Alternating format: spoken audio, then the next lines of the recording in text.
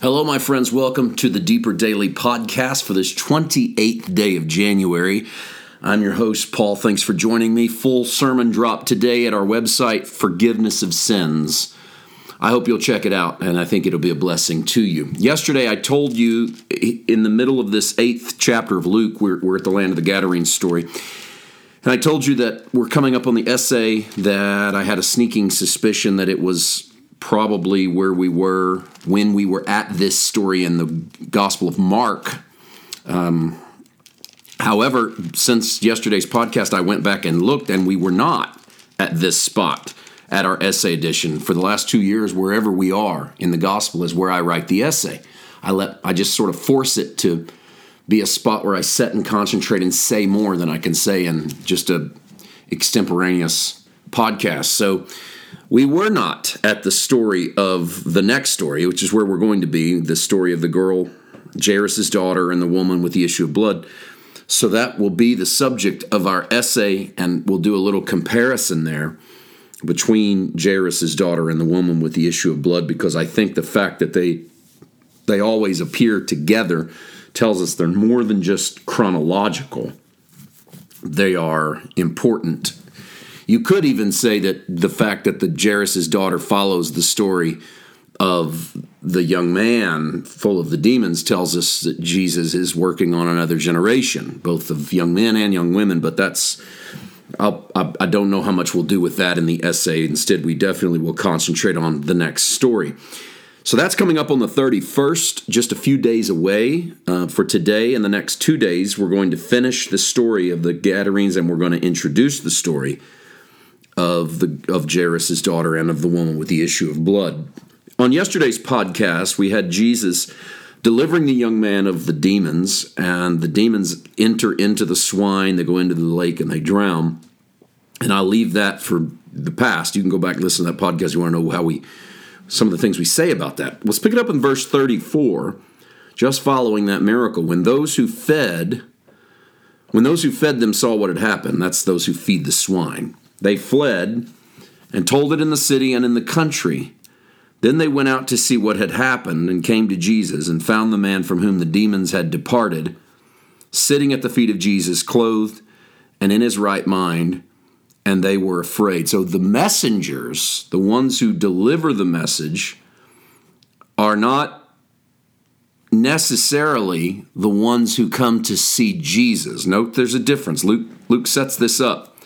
When those who fed them saw what had happened, that's those who fed the pigs, they fled and told it in the city and in the country, so they become the messengers of what they saw. Then they went out to see what had happened. They went out to see what had happened is not the same people that saw what happened. That would be redundant. The people that go out to see what happened are the people in the city and the country that didn't see what happened. And they come to Jesus and find the man from whom the demons had departed, sitting at the feet of Jesus, clothed and in his right mind. They were afraid. I want to leave that there for a moment. I want to make I don't think this is a leap, but I think it's something worth saying. Let's put it that way. In the Gospel of Luke, we are introduced to several things that we don't get anywhere else. One of the most famous of those is from Luke 15. Now, we're a ways away from that. We're only in Luke 8, so it'll be a while.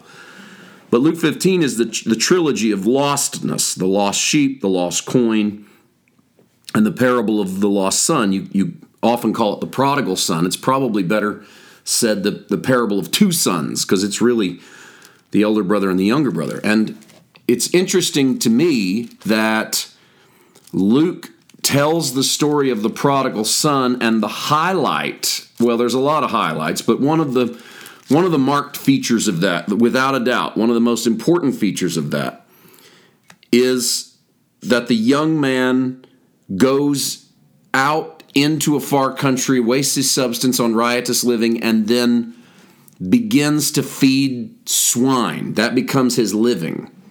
He's the swine feeder. I'm not trying to equate him with the Gadarene demoniac. That's a different story and a different guy, but it's got to be more than coincidental that Luke has told us here in Luke 8 about these missionaries, they're not Christian missionaries or Jewish missionaries, but these people who are feeding pigs, who go tell of what they have seen. And then we get a story 7 chapters later about a young man who goes down and feeds pigs and then goes back to his father.